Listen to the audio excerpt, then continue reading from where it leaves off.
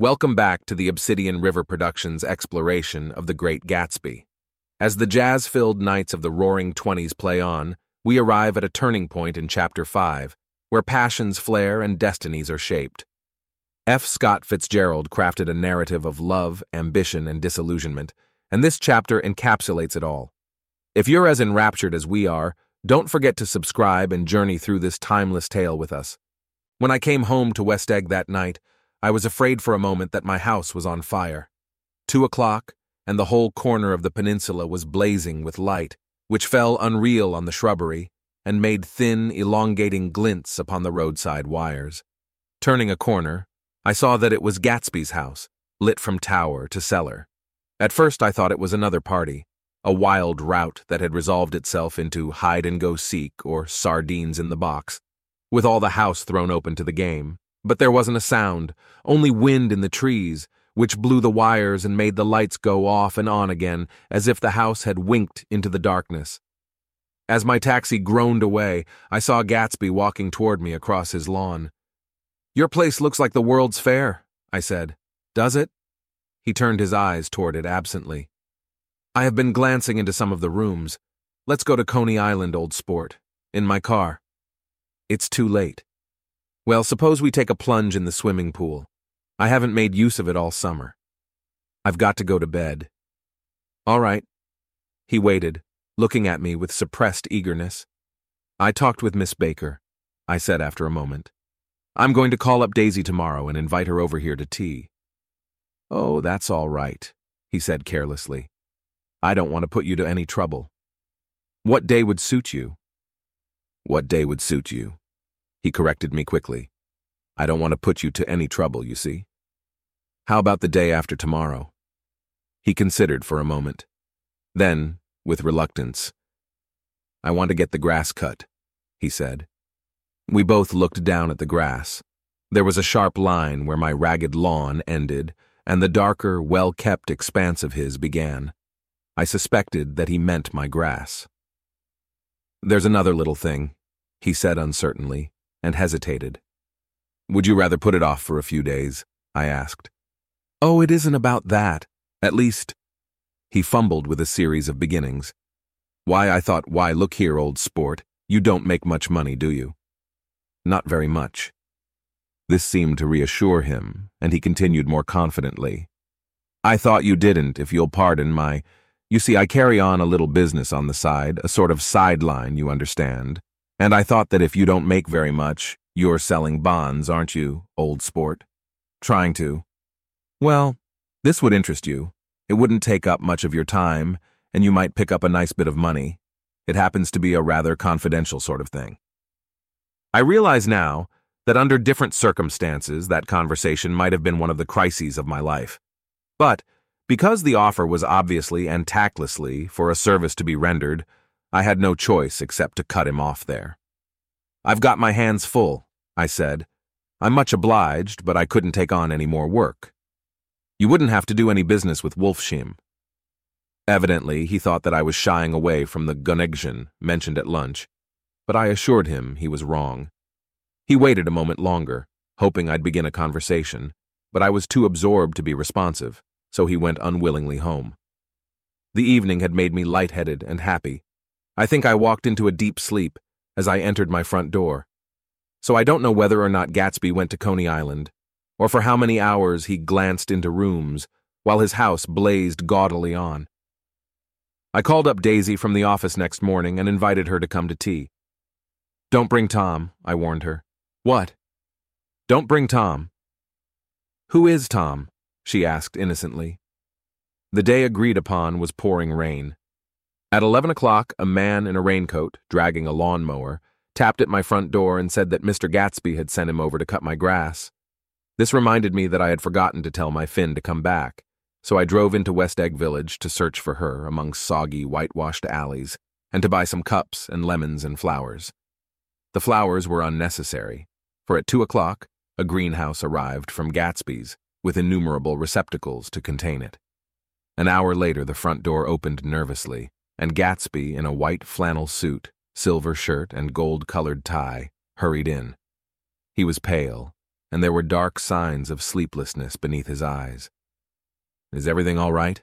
he asked immediately. "The grass looks fine, if that's what you mean." "What grass?" he inquired blankly. "Oh, the grass in the yard." He looked out the window at it, but judging from his expression, I don't believe he saw a thing. "Looks very good," he remarked vaguely. "One of the papers said they thought the rain would stop about 4. I think it was the Journal. Have you got everything you need in the shape of tea?" I took him into the pantry, where he looked a little reproachfully at the fin. Together, we scrutinized the 12 lemon cakes from the delicatessen shop. "Will they do?" I asked. Of course, they're fine," and he added hollowly, "Old sport." The rain cooled about 3:30 to a damp mist, through which occasional thin drops swam like dew.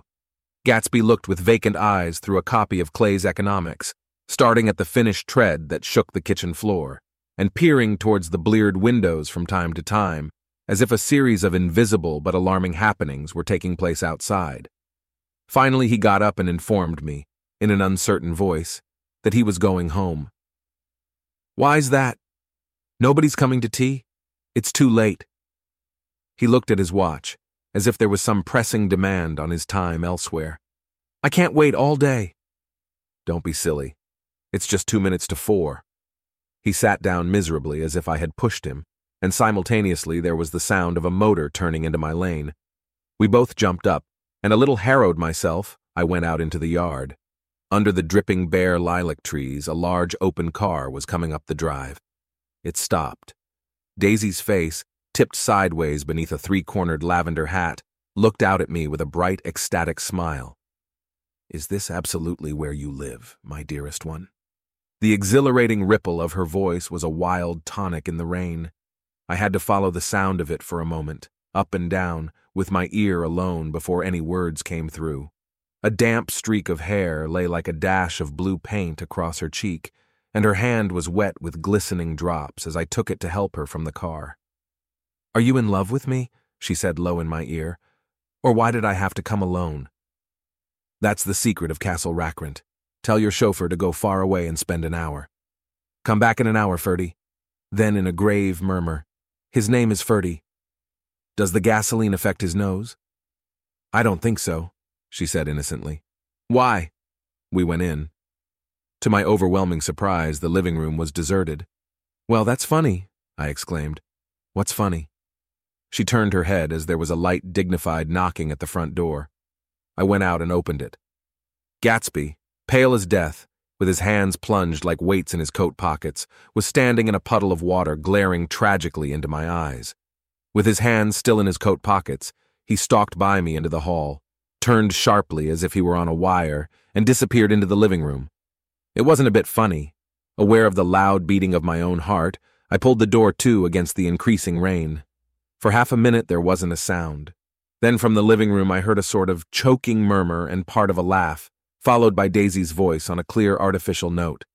"I certainly am awfully glad to see you again." A pause. It endured horribly. I had nothing to do in the hall, so I went into the room.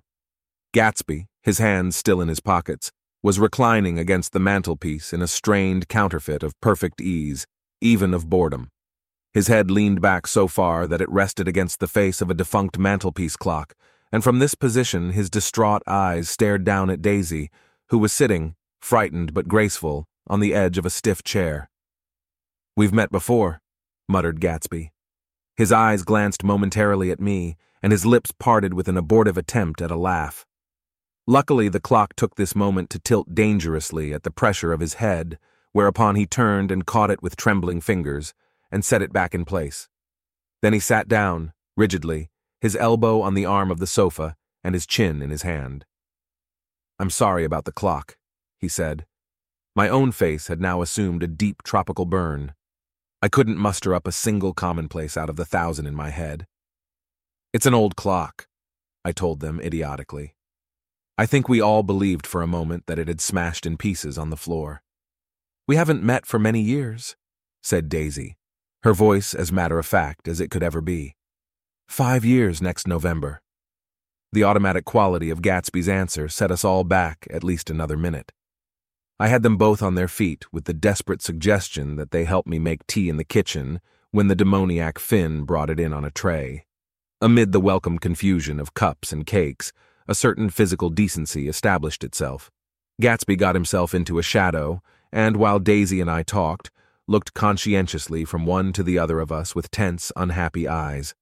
However, as calmness wasn't an end in itself, I made an excuse at the first possible moment and got to my feet. "Where are you going?" demanded Gatsby in immediate alarm. "I'll be back. I've got to speak to you about something before you go." He followed me wildly into the kitchen, closed the door, and whispered, "Oh, God," in a miserable way. "What's the matter?" "This is a terrible mistake," he said, shaking his head from side to side. "A terrible, terrible mistake. You're just embarrassed, that's all." And luckily I added, "Daisy's embarrassed too." "She's embarrassed?" he repeated incredulously. "Just as much as you are." "Don't talk so loud. You're acting like a little boy," I broke out impatiently. "Not only that, but you're rude. Daisy's sitting in there all alone." He raised his hand to stop my words, looked at me with unforgettable reproach, and, opening the door cautiously, went back into the other room. I walked out the back way, just as Gatsby had when he had made his nervous circuit of the house half an hour before, and ran for a huge black-knotted tree, whose massed leaves made a fabric against the rain.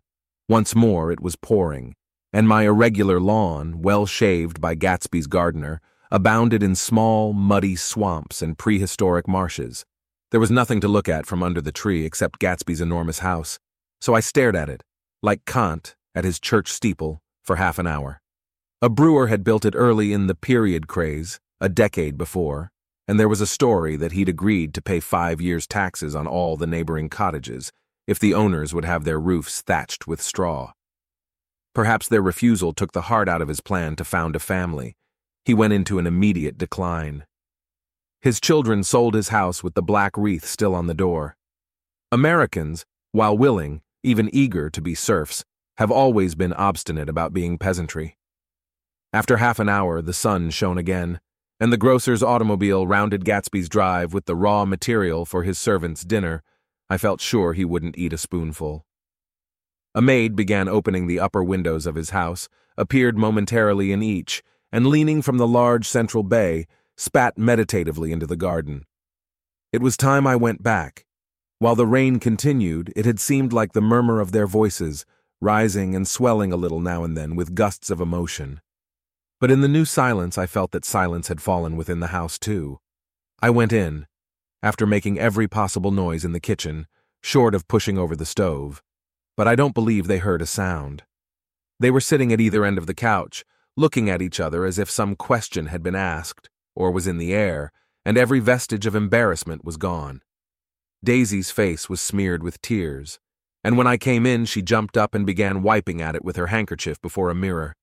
But there was a change in Gatsby that was simply confounding. He literally glowed. Without a word or a gesture of exultation, a new well-being radiated from him and filled the little room.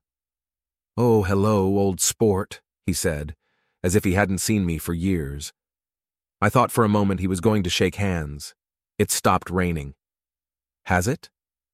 When he realized what I was talking about, that there were twinkle bells of sunshine in the room, he smiled like a weatherman, like an ecstatic patron of recurrent light, and repeated the news to Daisy. "What do you think of that? It stopped raining." "I'm glad, Jay." Her throat, full of aching, grieving beauty, told only of her unexpected joy. "I want you and Daisy to come over to my house," he said. "I'd like to show her around." "You're sure you want me to come?" "Absolutely, old sport." Daisy went upstairs to wash her face, too late, I thought, with humiliation of my towels, while Gatsby and I waited on the lawn. "My house looks well, doesn't it?" he demanded. "See how the whole front of it catches the light." I agreed that it was splendid. Yes. His eyes went over it, every arched door and square tower. "It took me just 3 years to earn the money that bought it." "I thought you inherited your money." "I did, old sport," he said automatically. "But I lost most of it in the big panic, the panic of the war." I think he hardly knew what he was saying, for when I asked him what business he was in, he answered, "That's my affair," before he realized that it wasn't an appropriate reply. "Oh, I've been in several things," he corrected himself. "I was in the drug business, and then I was in the oil business, but I'm not in either one now." He looked at me with more attention. "Do you mean you've been thinking over what I proposed the other night?" Before I could answer, Daisy came out of the house, and 2 rows of brass buttons on her dress gleamed in the sunlight. "That huge place there?" she cried, pointing. "Do you like it?" "I love it, but I don't see how you live there all alone." "I keep it always full of interesting people, night and day. People who do interesting things, celebrated people." Instead of taking the shortcut along the Sound, we went down to the road and entered by the big postern. With enchanting murmurs, Daisy admired this aspect or that of the feudal silhouette against the sky, admired the gardens, the sparkling odor of jonquils, and the frothy odor of hawthorn and plum blossoms, and the pale gold odor of kiss me at the gate. It was strange to reach the marble steps and find no stir of bright dresses in and out the door, and hear no sound but bird voices in the trees. And inside, as we wandered through Marie Antoinette music rooms and restoration salons, I felt that there were guests concealed behind every couch and table, under orders to be breathlessly silent until we had passed through. As Gatsby closed the door of the Merton College Library, I could have sworn I heard the owl-eyed man break into ghostly laughter. We went upstairs, through period bedrooms swathed in rose and lavender silk and vivid with new flowers, through dressing rooms and pool rooms, and bathrooms with sunken baths, intruding into one chamber where a disheveled man in pajamas was doing liver exercises on the floor. It was Mr. Klipspringer, the boarder. I had seen him wandering hungrily about the beach that morning. Finally, we came to Gatsby's own apartment, a bedroom and a bath, and an Adams study, where we sat down and drank a glass of some chartreuse he took from a cupboard in the wall. He hadn't once ceased looking at Daisy, and I think he revalued everything in his house, according to the measure of response it drew from her well-loved eyes. Sometimes, too, he stared around at his possessions in a dazed way, as though in her actual and astounding presence, none of it was any longer real. Once he nearly toppled down a flight of stairs. His bedroom was the simplest room of all, except where the dresser was garnished with a toilet set of pure dull gold. Daisy took the brush with delight and smoothed her hair, whereupon Gatsby sat down and shaded his eyes and began to laugh. "It's the funniest thing, old sport," he said hilariously. "I can't, when I try to—" He had passed visibly through 2 states and was entering upon a third. After his embarrassment and his unreasoning joy, he was consumed with wonder at her presence. He had been full of the idea so long, dreamed it right through to the end, waited with his teeth set, so to speak, at an inconceivable pitch of intensity. Now, in the reaction, he was running down like an overwound clock. Recovering himself in a minute, he opened for us 2 hulking patent cabinets which held his massed suits and dressing gowns and ties, and his shirts, piled like bricks in stacks a dozen high. "I've got a man in England who buys me clothes. He sends over a selection of things at the beginning of each season, spring and fall." He took out a pile of shirts and began throwing them, one by one, before us, shirts of sheer linen and thick silk and fine flannel, which lost their folds as they fell and covered the table in many-colored disarray. While we admired, he brought more, and the soft, rich heap mounted higher, shirts with stripes and scrolls and plaids in coral and apple green and lavender and faint orange, with monograms of Indian blue. Suddenly, with a strained sound, Daisy bent her head into the shirts and began to cry stormily. "They're such beautiful shirts," she sobbed, her voice muffled in the thick folds. "It makes me sad because I've never seen such beautiful shirts before." After the house, we were to see the grounds and the swimming pool and the hydroplane and the midsummer flowers. But outside Gatsby's window, it began to rain again, so we stood in a row looking at the corrugated surface of the Sound. "If it wasn't for the mist, we could see your home across the bay," said Gatsby. "You always have a green light that burns all night at the end of your dock." Daisy put her arm through his abruptly, but he seemed absorbed in what he had just said. Possibly it had occurred to him that the colossal significance of that light had now vanished forever. Compared to the great distance that had separated him from Daisy, it had seemed very near to her, almost touching her. It had seemed as close as a star to the moon. Now it was again a green light on a dock. His count of enchanted objects had diminished by one. I began to walk about the room, examining various indefinite objects in the half-darkness. A large photograph of an elderly man in yachting costume attracted me, hung on the wall over his desk. "Who's this?" "That? That's Mr. Dan Cody, old sport." The name sounded faintly familiar. "He's dead now. He used to be my best friend years ago." There was a small picture of Gatsby, also in yachting costume, on the bureau, Gatsby with his head thrown back defiantly, taken apparently when he was about 18. "I adore it," exclaimed Daisy. "The pompadour! You never told me you had a pompadour or a yacht." "Look at this," said Gatsby quickly. "Here's a lot of clippings. About you." They stood side by side, examining it.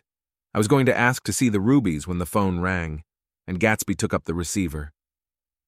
"Yes. Well, I can't talk now. I can't talk now, old sport.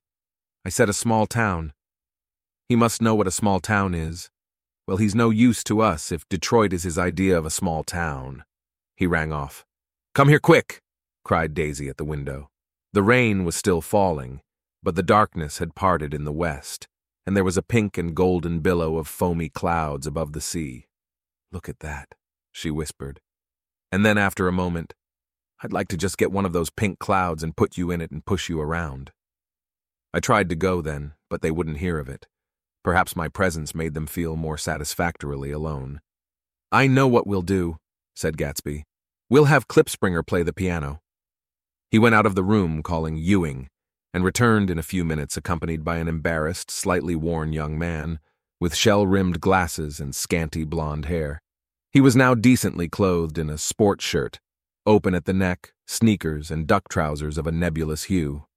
"Did we interrupt your exercise?" inquired Daisy politely. "I was asleep," cried Mr. Klipspringer in a spasm of embarrassment. "That is, I'd been asleep. Then I got up."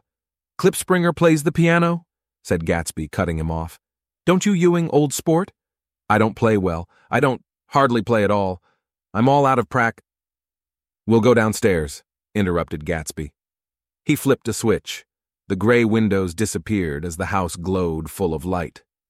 In the music room, Gatsby turned on a solitary lamp beside the piano. He lit Daisy's cigarette from a trembling match and sat down with her on a couch far across the room, where there was no light save what the gleaming floor bounced in from the hall. When Klipspringer had played The Love Nest, he turned around on the bench and searched unhappily for Gatsby in the gloom. "I'm all out of practice, you see. I told you I couldn't play. I'm all out of "Don't talk so much, old sport," commanded Gatsby. "Play. In the morning, in the evening, ain't we got fun?" Outside the wind was loud, and there was a faint flow of thunder along the sound. All the lights were going on in West Egg now. The electric trains, men carrying, were plunging home through the rain from New York. It was the hour of a profound human change, and excitement was generating on the air. One thing's sure and nothing surer: the rich get richer and the poor get children. In the meantime, in between time, as I went over to say goodbye, I saw that the expression of bewilderment had come back into Gatsby's face, as though a faint doubt had occurred to him as to the quality of his present happiness. Almost 5 years. There must have been moments even that afternoon when Daisy tumbled short of his dreams, not through her own fault, but because of the colossal vitality of his illusion. It had gone beyond her, beyond everything. He had thrown himself into it with a creative passion, adding to it all the time, decking it out with every bright feather that drifted his way. No amount of fire or freshness can challenge what a man can store up in his ghostly heart. As I watched him, he adjusted himself a little, visibly. His hand took hold of hers, and as she said something low in his ear, he turned toward her with a rush of emotion. I think that voice held him most, with its fluctuating, feverish warmth, because it couldn't be overdreamed. That voice was a deathless song. They had forgotten me, but Daisy glanced up and held out her hand. Gatsby didn't know me now at all. I looked once more at them, and they looked back at me, remotely, possessed by intense life. Then I went out of the room and down the marble steps into the rain, leaving them there together. As the curtains close on Chapter 5, we're left pondering the intricate webs Fitzgerald weaves. Join us for the next episode where the enigma of the Great Gatsby continues. If you've cherished our journey so far, please rate, review, and subscribe to ensure you don't miss what comes next.